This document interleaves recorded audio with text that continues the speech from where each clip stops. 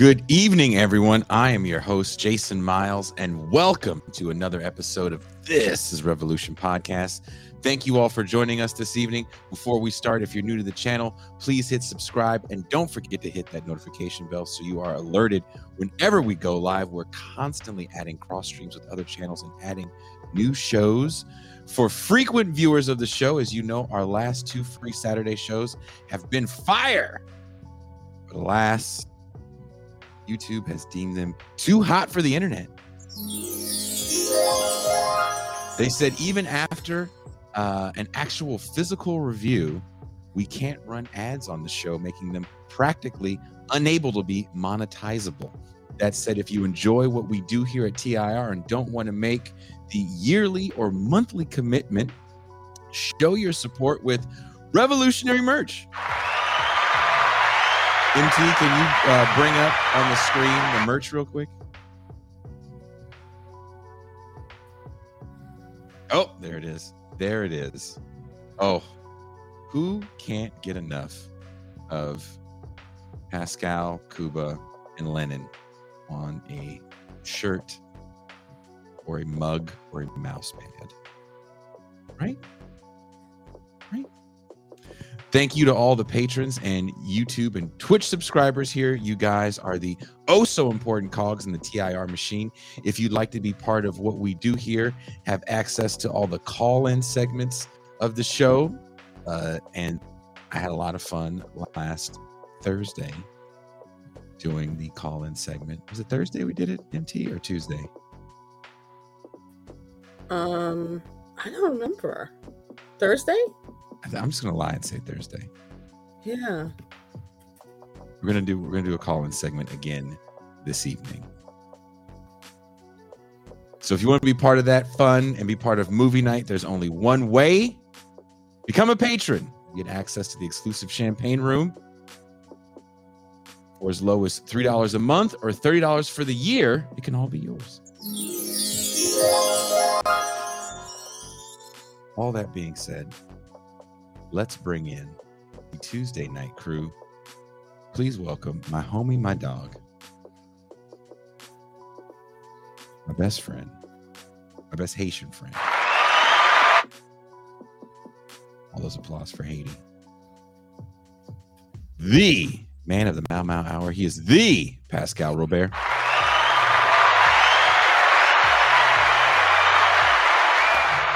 Peace and greetings to the chat. Peace and greetings to the audience. Peace and greetings, Jason Miles. How are you this fine evening? Doing well. Thank you for asking. You got your new mic stand? Yes. Your villa looks gorgeous. I know. Your chateau. Speaking of chateau villa living, she's living in a fancy loft somewhere in New York City. She is the headless, faceless voice of reason, the M. Toussaint.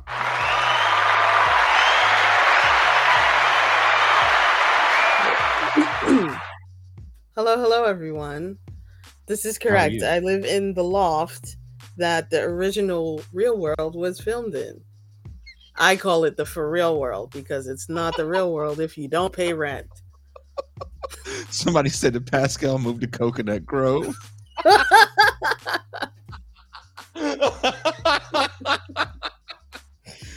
Y'all never saw Pascal's house? They think it's full of books. No, it's full of champagne. Champagne dreams. Champagne dreams. And pool water. And cool water. Your house smells like cool water. Cool water and pool water. Mm-hmm. I like it better if your house smelled like cool water in Drakkar. Drakkar. Oh, Drakkar was like the cologne of the 80s, 90s, late 80s, early 90s. You just walking past. Drakkar was like the brothers who were rocking the Drakkar, and then there was Juke. Juke. Yes, I do remember Juke. Rocking Juke. Oh my god. Oh my god. Toussaint, do you remember Juke? I don't remember Juke. I remember Drakkar Noir. I bet you do. Drakkar Noir was, a lot of Haitian cats went to Drakkar Noir. But this is the Cologne. Oh, yes. Oh, yes. He's good.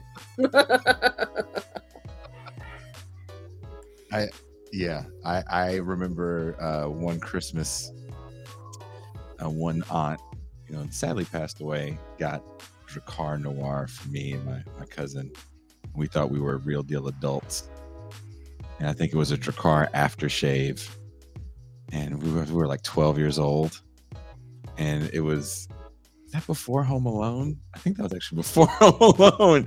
And I remember us trying to shave because we got like a shave thing with like this Drakkar aftershave, and just burnt the shit out of my face. I'll never forget that. I remember. Go ahead. No, you go ahead. You go ahead. I remember White Diamonds out around the same time. Do you remember that, Elizabeth Taylor? Yes, Elizabeth Taylor White. Because that was the era of all those commercials. You remember those commercials, Pascal? Those like really risque, like the Calvin Klein commercials and stuff. Right. That's when Pascal was knee deep into black nationalism. I wasn't a black nationalist. Pascal was smelling like Egyptian musk back then. Just incense all over the house. Yep. Incense, body oil, black soap. That is correct. I'll tell you a story real quick about Jamaica Avenue. So there was a time, I don't know what it's like now, but there was a time when there was a man for everything. There was a deodorant man. There was a black soap man. There was also a perfume man. So I'd be walking down the street with my friends after school, going to the bus terminal, and this dude would just grab your hand, and then it would be drenched in some kind of liquid. And then he would look at you and go, "White Diamonds." He had drenched his hands in White Diamonds, yes, and poured it all over your hands. Now you smell like an old white woman and Macy's. You smell like all of Macy's. Macy's? It's like the inside of every grandmother's purse. It really is. Oh man! You have to try to wash it off. And you would hold your hand out like it was radioactive and try to touch your friends, and they'd run away. Yes, those were the days. You smell like hard candy and fucking AARP catalogs. White Diamonds. Hard candy and AARP catalogs. Wow.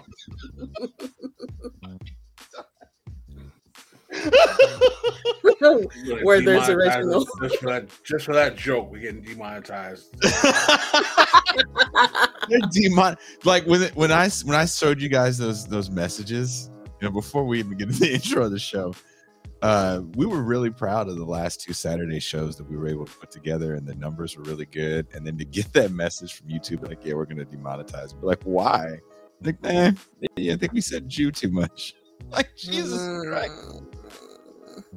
Like, what are we? What the doctor was. I'm not going to say what the doctor was. I'm not going to say what the doctor was.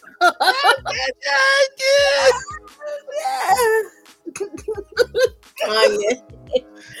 Oh, that man is special. Oh God. So yeah, that was very upsetting to have 2 of our best shows. Actually, 3. I lied. The last 3 Saturday shows. Yeah. So we can no longer talk about the chosen people. Oh, the Haitians.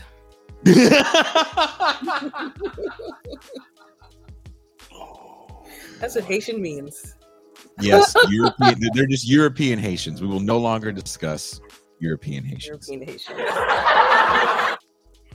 No, my brother. No. Damn it! I gotta keep all that up. That's a special one. That's the champagne room one. I know my brother. I have the soundboards broken down for like the champagne room because there's just so many bad words on the champagne room one. So true. But the main ones that everyone loves is on the main show one, which also has the N-word, which doesn't demonetize us. So they say. Dude, there's episodes I was like, and they were just like, yeah, I know. Fine. I was on them. Crazy. You are. Okay. Mm-hmm. I prepared a thought experiment. I don't really like thought experiments, but I prepared one. A thought experiment for you good people. If you're walking in a park and see a shallow pond where you are surprised to see what looks like a child playing in the pond, but the more you look into this pond, that child once thought to be playing is not playing, but is in fact drowning. But before attempting to go in to save the child, you realize that you're wearing your good shoes. And you ask yourself the question, is this kid really worth saving? I mean, you're rocking your Yeezys. These are rare and can fetch a fortune on the secondary market. Even more so now with Adidas canceling Ye. I mean, if that kid is drowning and there are no parents around, how good was this kid anyway? Maybe this is like some Omen situation and the parents realize they adopted the spawn of Satan and this is some sort of baptism savior for all of mankind. What if I told you we are all in this predicament? We're all afraid to ruin our nice shoes and save a drowning child. Millions of children die a year from preventable diseases and hunger. And if we just donate the right way, we can kind of really solve problems like the mortality of impoverished children. Welcome to the world of effective altruism. That's what she said.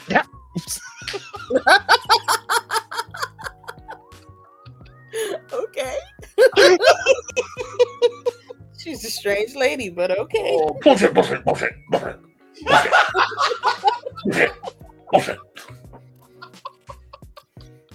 I'm all trying to be. I meant to do this. Big difference. That is a big effing difference. Effective altruism, or EA for short, is more or less a new spin on utilitarianism. The understanding that an action is right insofar as it promotes happiness, and the greatest happiness of the greatest number should be the guiding principle. EA has made the news of late due to the tanking of one of the biggest names in crypto, Sam Bankman-Fried. SBF was the head of FTX, a cryptocurrency exchange. SBF is another Elizabeth Holmes, who, if you remember, was billed as a young world-saving entrepreneur in the vein of Steve Jobs, who revolutionized the medical industry. She was a fraud, a true grifter in every sense of the word. And much like Holmes, SBF was doing good by doing good and was able to get wonderfully written puff pieces about his dedication to making the world a better place through a hands-off approach to crypto markets.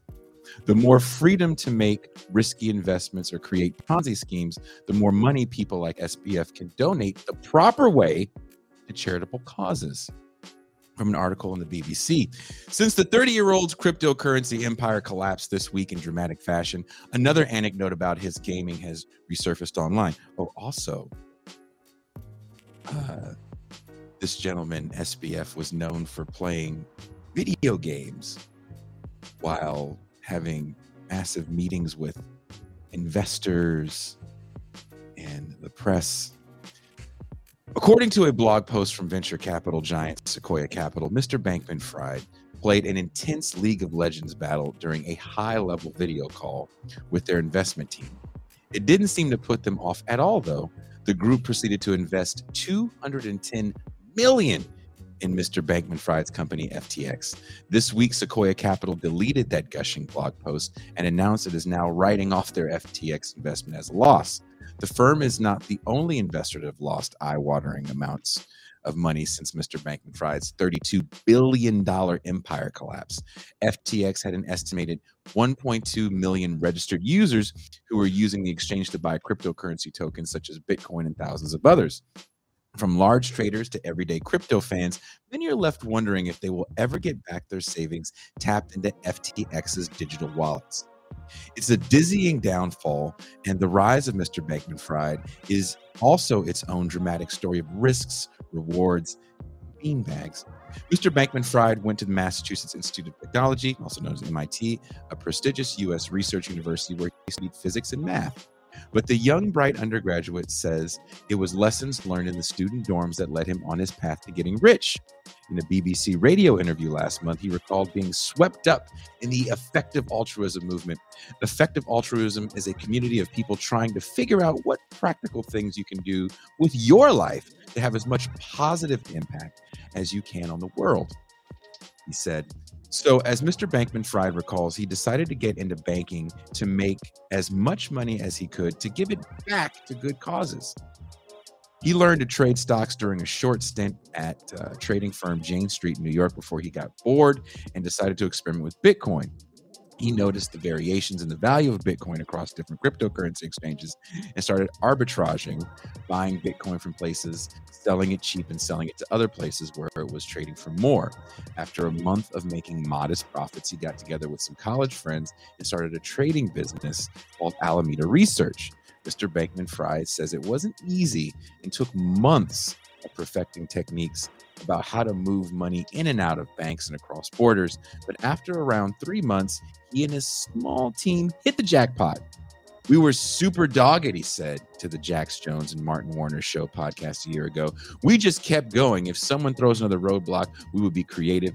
And if our system couldn't handle that, we would just build a new system to get us through that hoop. By January 2018, his team were making $1 million every day. A business reporter at CNBC asked him recently how that felt. Intellectually, and according to his methodology, said, it made perfect sense, but viscerally, it surprised me every day, he said. Bankman-Fried became an official billionaire in 2021, thanks to his secondary and more high-profile business, FTX. The crypto exchange grew to be the second largest in the world and a titan of the industry, seeing 10 to 15 billion traded a day. In 2022, FTX was valued at 32 billion and a household name with an NBA stadium named after the company and endorsements from celebrity backers such as the NFL's Tom Brady. Mr. Bankman-Fried's dream of giving away vast amounts of money to charity was also underway. In the BBC radio interview last month, he claimed he had given away a few $100 million as of now, and his generosity didn't just extend to charities. In the last 6 months, the, quote, king of crypto was given another name, Crypto's White Knight. With the price of cryptocurrencies falling in 2022, the so-called crypto winter is in full swing. While other companies in the industry have faltered, Mr. Bankman-Fried was handing out bailout cash in the hundreds of millions. Asked why he was trying to prop up failing crypto firms, he told CNBC, it's not going to be a good long term if we have real pain and real blowouts. And it's not fair to customers. He also claimed in the same interview to have $2 billion in reserve that he could use to help failing crypto companies. But last week, he was going around the same industry himself, trying to raise money and his own company to save his own company and customers. Questions about the real financial stability of FTX began swirling after an article on the CoinDesk website suggested that much of Mr. Bankman-Fried's trading giant Alameda Research rests on a foundation of largely made up of a coin that sister company of FTX invented, not an independent asset. Further accusations that Alameda Research used FTX customer deposits as loans for trading were made in the Wall Street Journal. The beginning of the end came through when FTX's main competitor, Binance, publicly sold off all of its crypto tokens linked to FTX a few days later. It sparked a run on FTX with panicked customers withdrawing billions of dollars from the cryptocurrency exchange. Withdrawals were halted, and Mr. Bankman-Fried tried to get a bailout, with Binance at one stage publicly considering a buyout before walking away. Binance said reports of mishandled customer funds and alleged U.S. agency investigations had swayed its decision. A day later, FTX was declared bankrupt. With characters like Elizabeth Holmes and now Sam Bankman-Fried, as much as we decry American exceptionalism and technocracy, it feels like a bedrock in Western society. What say you, Pascal Robert, about this effective altruism and our kind of love for these heroes that will save us from ourselves? I think that this is just really another example of capitalist realism run amok. And this guy was basically marketing a glorified Ponzi scheme that was, rooted in neoliberalism. The idea that the rich will write checks to solve all our problems, and the fact that they even have the capacity to solve all problems without depending on the public square as a thoroughfare to address the needs of the society, is ultimately the neoliberal agenda. Marketizing everything that we have wrong, marketizing everything that's problematic to individuals who are already quote unquote the technocrats, is the neoliberal answer for all your woes. So I see that the whole existence of these individuals is problematic. I found it interesting that this guy, SBF, Fried, was the second largest donor to the Democratic Party in modern history, which is interesting in and of itself. There's video of him talking to Bill Clinton and Tony Blair on a stage about the benefits of cryptocurrency. It's incredible. I also found it interesting that he donated to the GOP as well. He did donate to the GOP as well, but he's got a disproportionate track record with the Democrats. Why do you think that is? That's a very interesting question. I mean, he's young. I mean, I think that maybe he thinks he can get more bang for his buck. The Republicans are more saturated with their already existing millionaires and billionaires who are in a certain market. Also, he comes out of a kind of new tech sector-y kind of industry, which I can see why the liberals are more appealing to those. I'd be interested to see who Jeff Bezos gives more money to. Well, he's now part of the Giving Pledge as well. I don't know if you saw that he recently, I think I sent that to you guys. He recently said that he's going to give away his entire fortune of, what is it, $120 billion or whatever to charitable causes.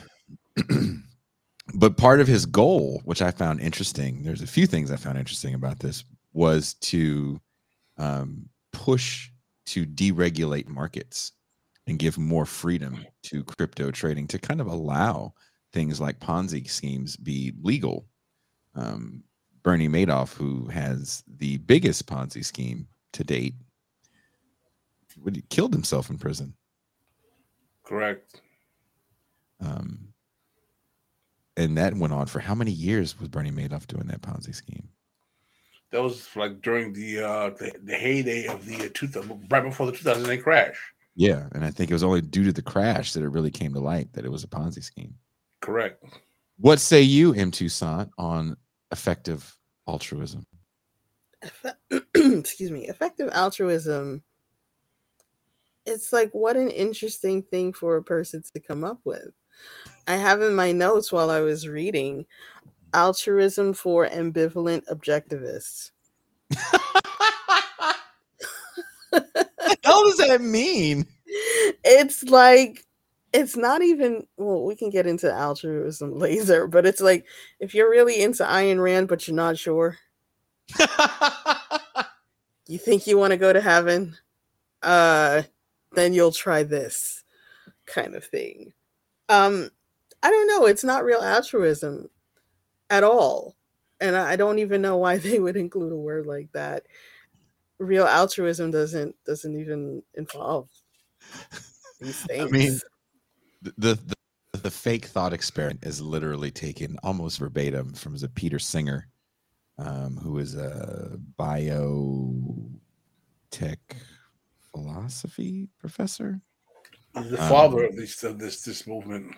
Yeah, he kind of is the father of it. And when I watched the video of the pond theory, as he calls it,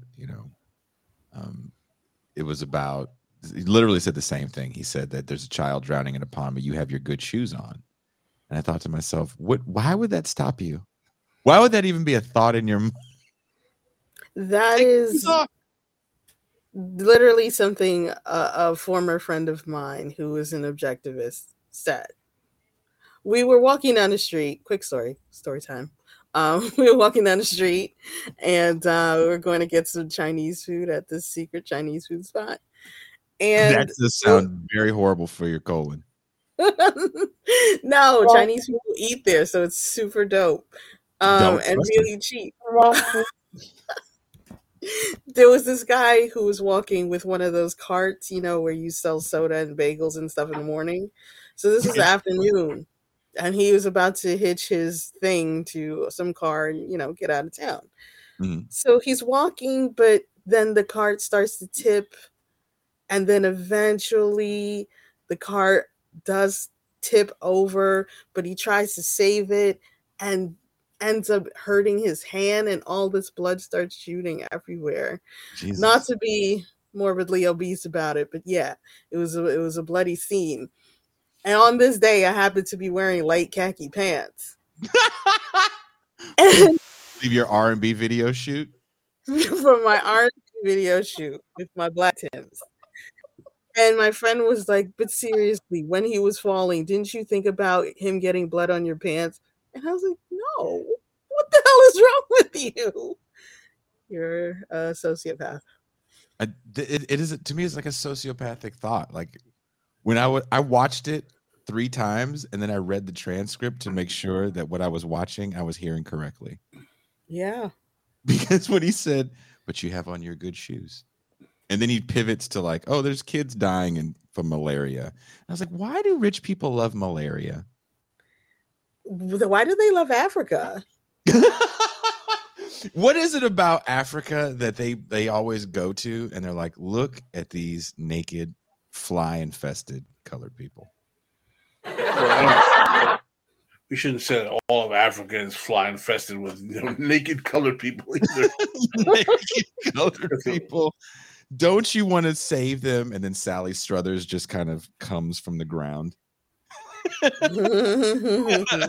just For the price of a cup of coffee. Yeah, just 2 fly-infested, bald little children with distended bellies with her. And she's like, don't you want to save these? I watching that and trying to wrap my head around this whole thing and then kind of revisiting the book about, because I actually have, I think it's called Blood Games, the book about Elizabeth Holmes. I find fascinating because one of the things that these stories they'll mention and they never really get into the weeds on is the fact that all these people come from ridiculous wealth and have crazy inroads to powerful people. Elizabeth Holmes was able to get a phone call in to the CEO of Google as a student. She never finished Stanford. This guy, it took him a few years to make $1 billion because he just met up with some friends. Who gets to have a business idea like that and make that kind of money unless you're that close to ridiculous amounts of wealth? I mean, Bill Gates can't be Bill Gates without his parents. Steve Jobs, like the list of these people that we look at and get put on these pedestals of being geniuses and captains of industry are rich kids. And most of them not even richest. Yeah. And they don't even have like their own ideas. Elon Musk. Another one. Mark Zuckerberg is not a working class cat.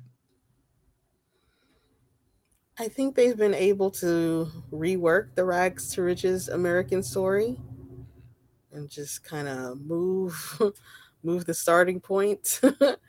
But they don't belabor that point at all.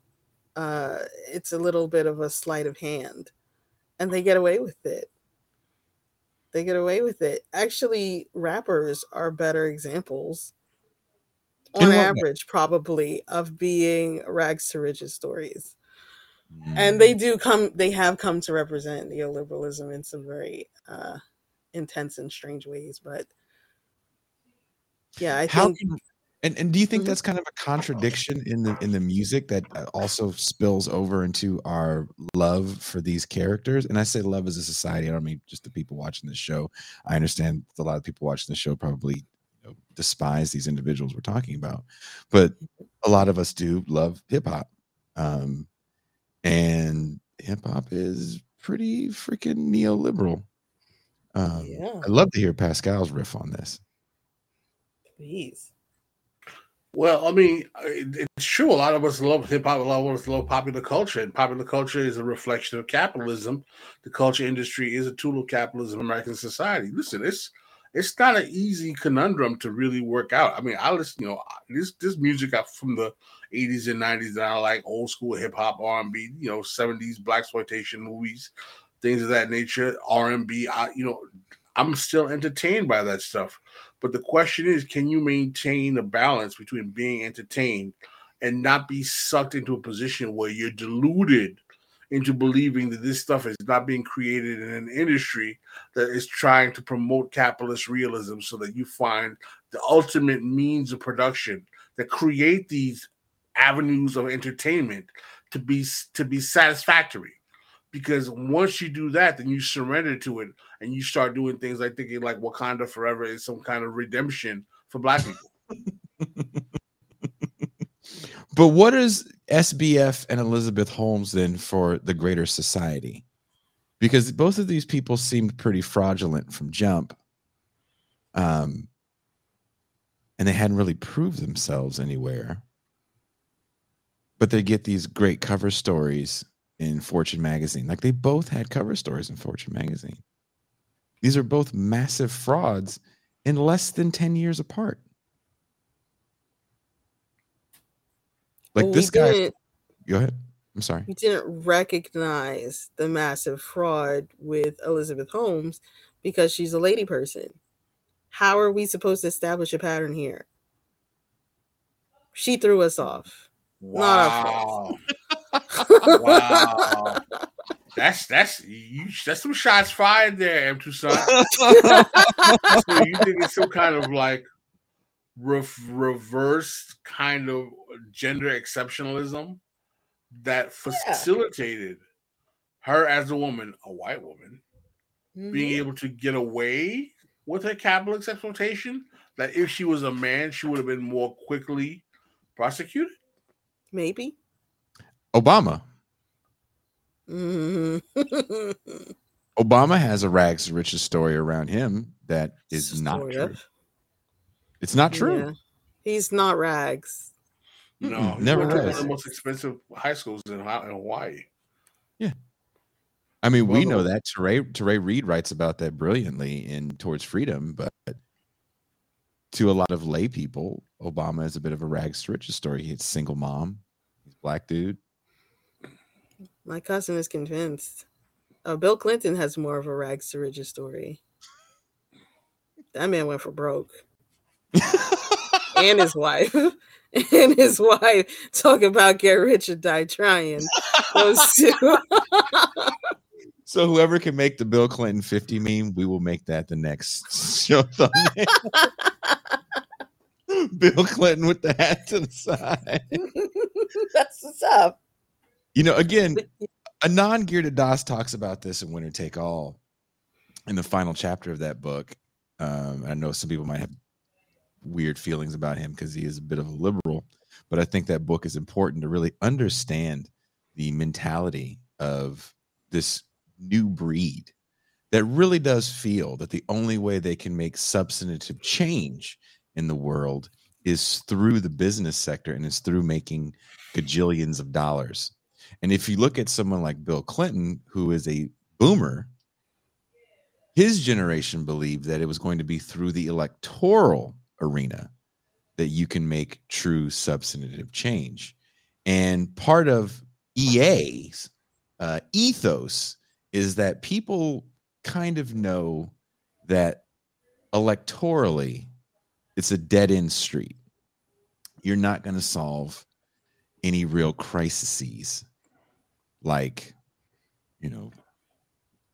child mortality in developing nations and even housing in our own nation. It must be through the private sector and these smart people that went to smart people universities. How does that reflect the way even we on the left see something like electoral politics as well? Well, that's the reason why these kinds of programs are ultimately the epitome of neoliberalism, in that they're designed to tell you that government cannot work. So we need to have the market to be able to fix all our problems, even though we have criminals and shysters who come along every 5 years that demonstrate that lending these institutions to private sector control ends up having people getting ripped off all the time, because the private sector, divorced from government control, is going to be ripe with fraud. Do you guys remember when the housing market crash happened in 2008? And they were talking about the woman Brooksley Braun, who came from a financial services institution, who was doing the investigation of all of the banks and the derivative markets. The derivative markets. There was an episode where they talked about how she had to argue with Alan Greenspan and Robert Rubin to get them to agree that fraud was a problem. I'm not sure what you mean by that. No, because they didn't. For them, fraud could be considered a natural risk of business. Mm-hmm. A certain amount of it is tolerable. Exactly. So this goes to let you know the kind of people we're dealing with here. These are supposed to be the regulators. What do you think the individuals are at the institutions who actually are the business makers are doing? But what does that say to a populace that has pretty much walked away from even trying to have any sort of real oversight of the proletariat, if you will, of things like financial regulation? Like, who even knows who is the chair of the SEC? Who's the current chair of the SEC? That's a good question.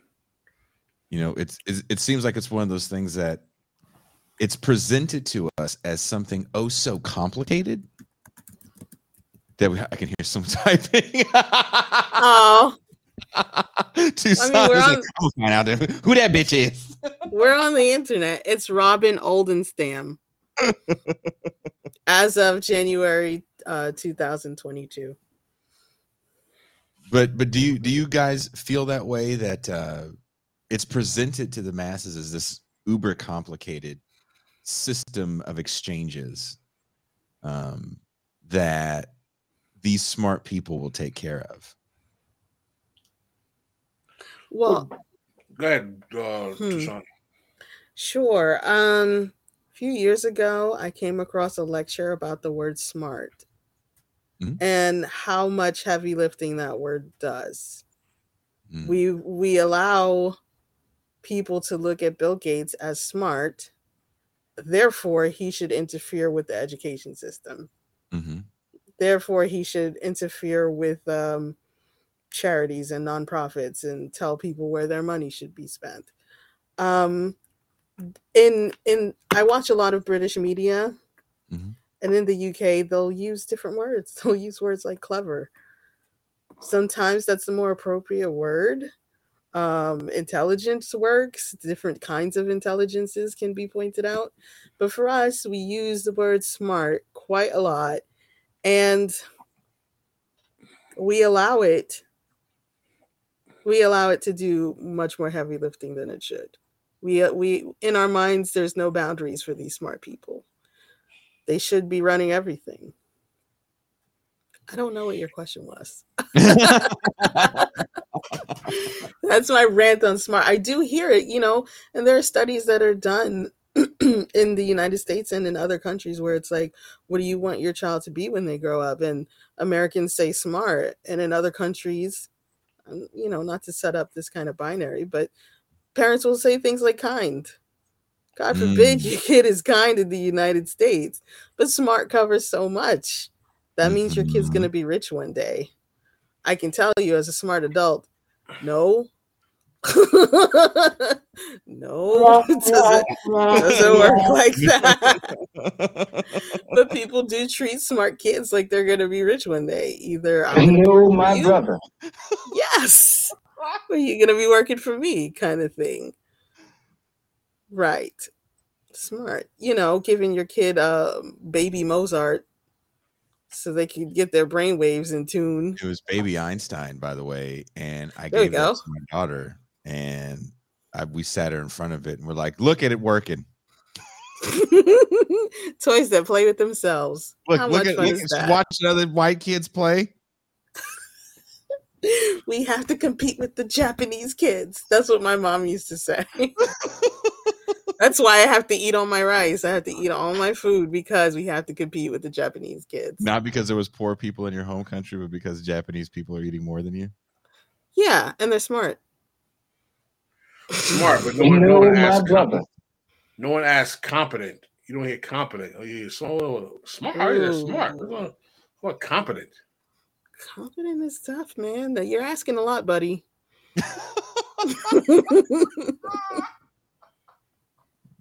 Doesn't it feel like that's asking for extra? In this climate, it's like, yeah, who is competent? Most of the people we see. Well, obviously, these technocrats are showing themselves not to be these quote unquote smart people. Mm-hmm. So, what does that mean for the people in general? I feel like this story is mildly getting snickered at, especially by people in our world on the left. It's like a snicker, like. But real people get hurt by these financial crashes. Real people lose everything. There was a what do you call it? Some pension for some teachers fund was in FTX, one of these crypto exchanges, and that's incredibly sad. They shouldn't be in the stock market. They certainly shouldn't be in crypto. Gambling with people's pensions. I don't think people really understand that, because I don't know how many people have ever seen someone retired have to go back into work. I remember when I was in the Gulf of Mexico, I was there not long after a WorldCom in Enron, and I did work with and also the folly of the travesty of what happened to those people that lost everything in Katrina. I worked with a man who had to come out of retirement at 75 because his pension was gone. And I worked with a man that had to go back to work after retirement because he lost his home in Katrina, and he went with a out-of-state contractor who sent him fake pictures for a year. And when he came back to his house, nothing had been done. And he was out tens of thousands of dollars. So I think this resonates with me because I've actually been with real people that have been damaged by these people. Again, I'll say the movie Pretty Woman originally was written by a man who was spending his time trying to write scripts in all-night donut shops in LA and was meeting prostitutes that were coming from flyover country that were getting their towns devastated by corporate buyouts and consolidation. So pretty much like Gordon Gekko type characters. And the original premise of Pretty Woman was that when he would talk to these women, they would talk about the weekend trips. And I think the original title was like $3,000 or The Weekend or something. And it's about a woman that is supposed to make $3,000 for a weekend with a Gordon Gekko type character who is a corporate raider and not kind of a lovable hard ass that the story gets changed to be about. But these things definitely have real consequences. For sure. I mean, I don't know if you've ever seen the movie Catch Me If You Can. Yes. About Frank Abagnale. Mm-hmm. A true American. You can tell. I concur. Well, I mean, this guy was able to scam his way into being a pilot, a doctor, you name it. And yeah, he was smart too. He had some intelligence in order to be able to pull those things off, but there's something fundamentally American about it. And there's something about it where Americans are still kind of proud, even if they got. Like, oh, at least it was a good scam and a good scammer that got me. Why is that though? Like, especially with, grifter is thrown around so much. And you guys know me personally. You know I hate that word because I think it's just thrown around to people you don't like. And they're not really scamming you. And the real grifters in this world, no one ever wants to call out. Like Lou Pearlman, who made millions of dollars with NSYNC and Backstreet and all those other groups. He went to jail for robbing old people of their pension money. Yeah. That's what was keeping him afloat. It wasn't those dancing teens. It was robbing old people of pensions. It's such a shame. And again, you think someone's a grifter because they say the wrong thing on a fucking show? Like, that doesn't make any sense to me. There's real scammers out here that are causing destruction on a massive level. I had, in my, schooling, come across some talk about the early 1900s and how there were so many bank robbers around that time. And even Bonnie and Clyde, like all of these people. And what they would do sometimes is they would rob the bank and then they would give some of the money away. Just that little Robin Hood aspect. You're going to get support if you get a Robin Hood type of thing going on. Even though you're taking the people's money out of the bank, you're giving some other people some of the money. People in the U.S. used to cheer on bank robbers. And they wouldn't tell on them. They wouldn't snitch. And this reminds me of hip hop quite a lot. There's a guy whose videos I've been watching a lot lately, Charleston White. And he's like known as being a professional snitch. Oh, that's the guy you sent me. That's the guy I sent you. Okay. Yes, but he has other better videos than the one I sent you. You can still like him. But he, he's confronted in some of these interviews like, yo, what about Boosie? He's doing good stuff or something like that. And he's like, no, Boosie got bodies and he let somebody go to jail for him. All this kind of stuff. And he's telling the truth about these things in a way that confronts, I guess, the average rap fan, because we were celebrating the drug dealing, the gang banging, this and that. And he is like, that stuff is actually not cool. You need somebody to say that. But that's not American. That's not American. Well, isn't that part of neoliberalism though? Like, there's this thing where, there's not everybody is selling dope to feed their family. Some people just want Jordans. Okay. Right? Some people just want shit.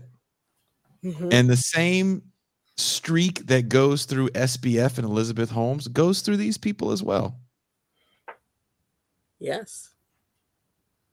Should we look at them differently because they may come from impoverished backgrounds? I don't know. I like putting them on a continuum with all the other American hucksters. Also American serial killers, because, a lot of them scheme and they're not upfront about what they're doing. The more important question to me is that how do we create an environment if we want to envision our politics becoming a reality in this society, where we can change the framing in which people look at these individuals and stop looking at them as heroes and people to be looked up to, and realize that they are the class enemies that they really are, who collude with the ruling class, and they are part of the ruling class, and set the terms for the economic immiseration of most of society. That's a more important question. That goes for rappers, that goes for, all of these guys who are doing the cryptocurrency, financial executives, you name it. Because we are trained in this era of capitalist realism in this country to admire these people who are literal class enemies, whose job is to inure us with the belief that capitalism is going to save us instead of immiserating most people in this country. Is Jay-Z a class enemy in that sense because he comes from somewhat more humble beginnings and definitely has a bit of a rags to riches story, right? I wouldn't say any more or less, but he definitely is. and his drug dealing is supposed to, it was a means to an end, and now he is in a position of some power. I think he's a billionaire, isn't he? Yes. So they say. So is he one of the class enemies that you're talking about as well? Absolutely. He's a person of capital, Pascal. You feel no connection to him. He's also a person of color. And those are the words. Those that's why you have the Mau. They've got to go. But I mean, I guess that's my question. All of them don't become billionaires. But again, that same streak, this is just kind of part of, I feel like this is kind of part of Americana, this need to love the greed. And that's why America is the center of capitalist exploitation in the world. We are good at promoting that lifestyle. Yeah. And this effective altruism also points to capitalism and says, this is what works. Don't do politics. That's dumb. Say it again.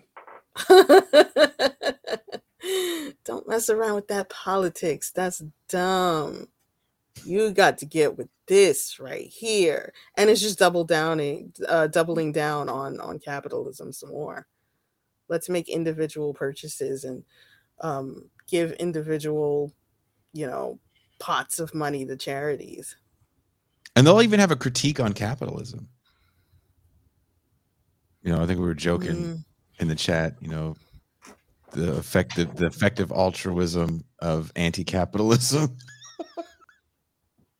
They'll even call themselves like anti-capitalists. They'll point out the failures of a flawed system, but then be the beneficiaries of it. Well, one of the critiques of the I keep thinking it's elite capitalism, elite charity, effective altruism. One of the critiques of it is it doesn't get to the root of problems.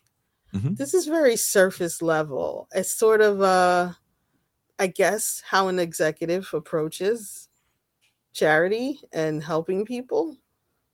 It's line items on a budget. It's moving things around. It's not really getting into the cause of the problems. If there are people who are starving, then the first question, environmentalism and environmentalist Wangari Maathai taught me to ask is, what happened to the people's food source? That needs to be the first question. These people were here. They had to have been eating. Now they're starving. What happened to their food source? What's usually the answer? Something environmental. Someone poisoning the environment.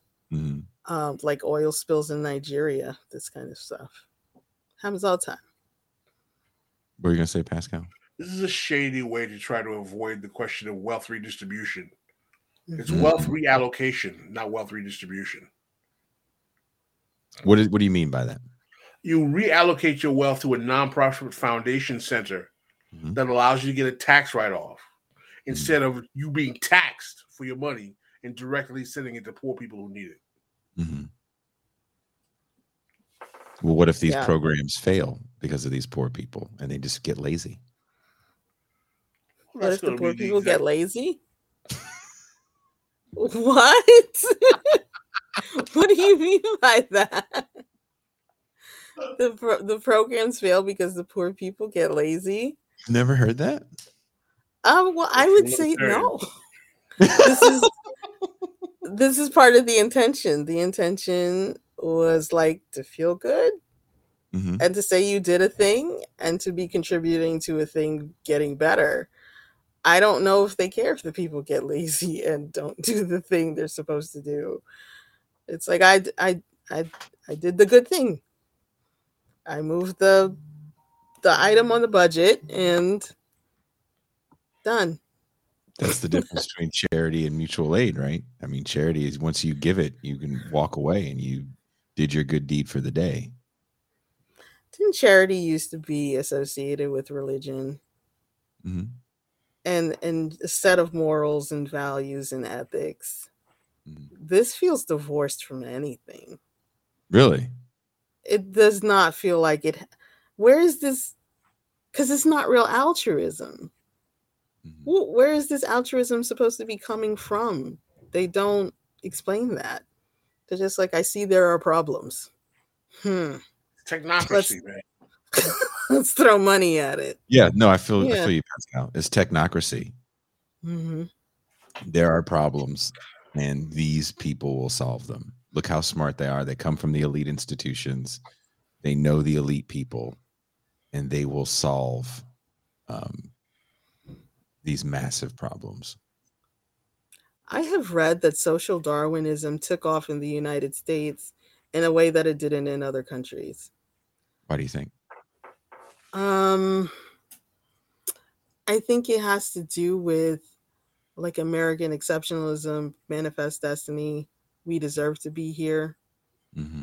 Other people don't, and we need an explanation as to why. So back during the whole eugenics movement, this became one of the vestiges of that. And it's still here. You still hear people say, stupid people are reproducing at a crazy rate and smart people will only have like one kid if they have a kid. The movie Idiocracy, that's kind of the basis of the movie, right? Dumb people reproduce and smart people can't because they're making smart people decisions. And dumb people will ruin the world. I mean, that's literally what that movie's about. Yeah. I mean, everybody loved it during the Trump years, but, in the context we're talking about it now, I'm sure it makes Mike Judge look like the kind of basic liberal that he is. I once read a book called Program or Be Programmed. I forget who it was by. It was a very short book, almost like a pamphlet. And it's about not thinking people like Mark Zuckerberg are smart, basically. Not thinking that they're geniuses, and understanding that you can do what they do too. Take a shot at it. Part of the problem is just getting into the mindset of thinking that you could, and this person was like, I'm here to tell you, you don't have to be a genius to be a programmer, please. Jack Dorsey's not a genius. And sometimes you need to hear that. There isn't enough of that kind of message going around. That would probably do more good than some of this ethic altruism. This I keep getting it wrong. It means nothing to me. These two words. What is it? Effective altruism. Effective altruism. I don't think it's effective. It's not supposed to be. The whole premise of it to me is not supposed to be effective, but it is a great way to raise money. There's tons of documentaries about Haiti and the problem with charity. There's tons of news articles you can read about it, but it still exists in that country. Mm-hmm. Fast fashion. It has a name now. That's a bad name. H&M stores are still in every major metropolitan area, in every major shopping district that I see. What is it about changes? Okay, it's all about Shein now. Which is even worse, right? That stuff is probably so toxic. A part of the fast fashion doc, they were talking about Wilson's leather is so bad that it's polluting this water in Bangladesh, and all the kids are coming out with 9 eyes and head like a soup bowl. But Wilson's leather still exists. I've never seen anyone protest in H&M. I'm sure it happens. I've just never seen it. But I remember people getting, fake blood thrown at them for, walking into a Neiman Marcus in the 90s. Neiman, really? Were they wearing fur? No. Interesting. But Neiman Marcus was selling fur. Remember, I'm from the Bay Area. That's right. Where people wear fur, apparently. Primark, Born Center Cold World says Primark. If you're from the UK, Primark is like, I would say a bit of a lower end H&M, and it smells like fake leather. once you walk in the door. It's a powerful scent. Was it you I was telling when I was in China? I went to a leather mall. It's like 4 or 5 stories of just leather. Some of it's real, a lot of it's fake, and you can smell the place from across the street. When you say fake, you're talking about like the synthetic stuff that's just so filled with chemicals that we're talking about, not like leather. Yeah. Yeah, that's horrible. Well, one of the things I noticed in looking through the effective altruism articles that you gave me was there seems to be a split, feelings versus rationality. Mm-hmm. You were giving wrong because you were giving with your feelings. You need to take this rational approach. It's super technocratic. If we can find a statistic, then and we can have science behind it. I'll read you this and then we'll go. Mm-hmm. Not everything that is beneficial is measurable. This is from Dr. Justin Hacker on an article he wrote called Why I Dislike Effective Altruism. There's a classic story about a development project that was seeking to improve school enrollment. As part of this project, community leaders were paid in response to the proportion of children that attended school. The project was a phenomenal success, with rates of school enrollment increasing to near 100%. EA, Effective Altruism, would no doubt have championed this project as one worthy of support, except that eventually someone actually visited it. What they found was classes of 50 or 60 children with no teachers, no teaching, no resources, simply children sitting in empty classrooms with nothing else going on. These children were enrolled, they just weren't doing any learning. In response, an EA advocate might recognize that school enrollment is not the relevant measure, but rather the number of teachers or quality of resources.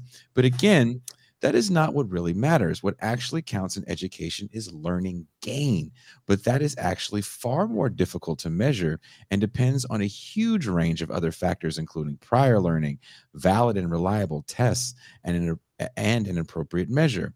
In the UK, we have been trying to measure learning gain for the last 40 years and still haven't quite found a solution, let alone even attempt it at higher education.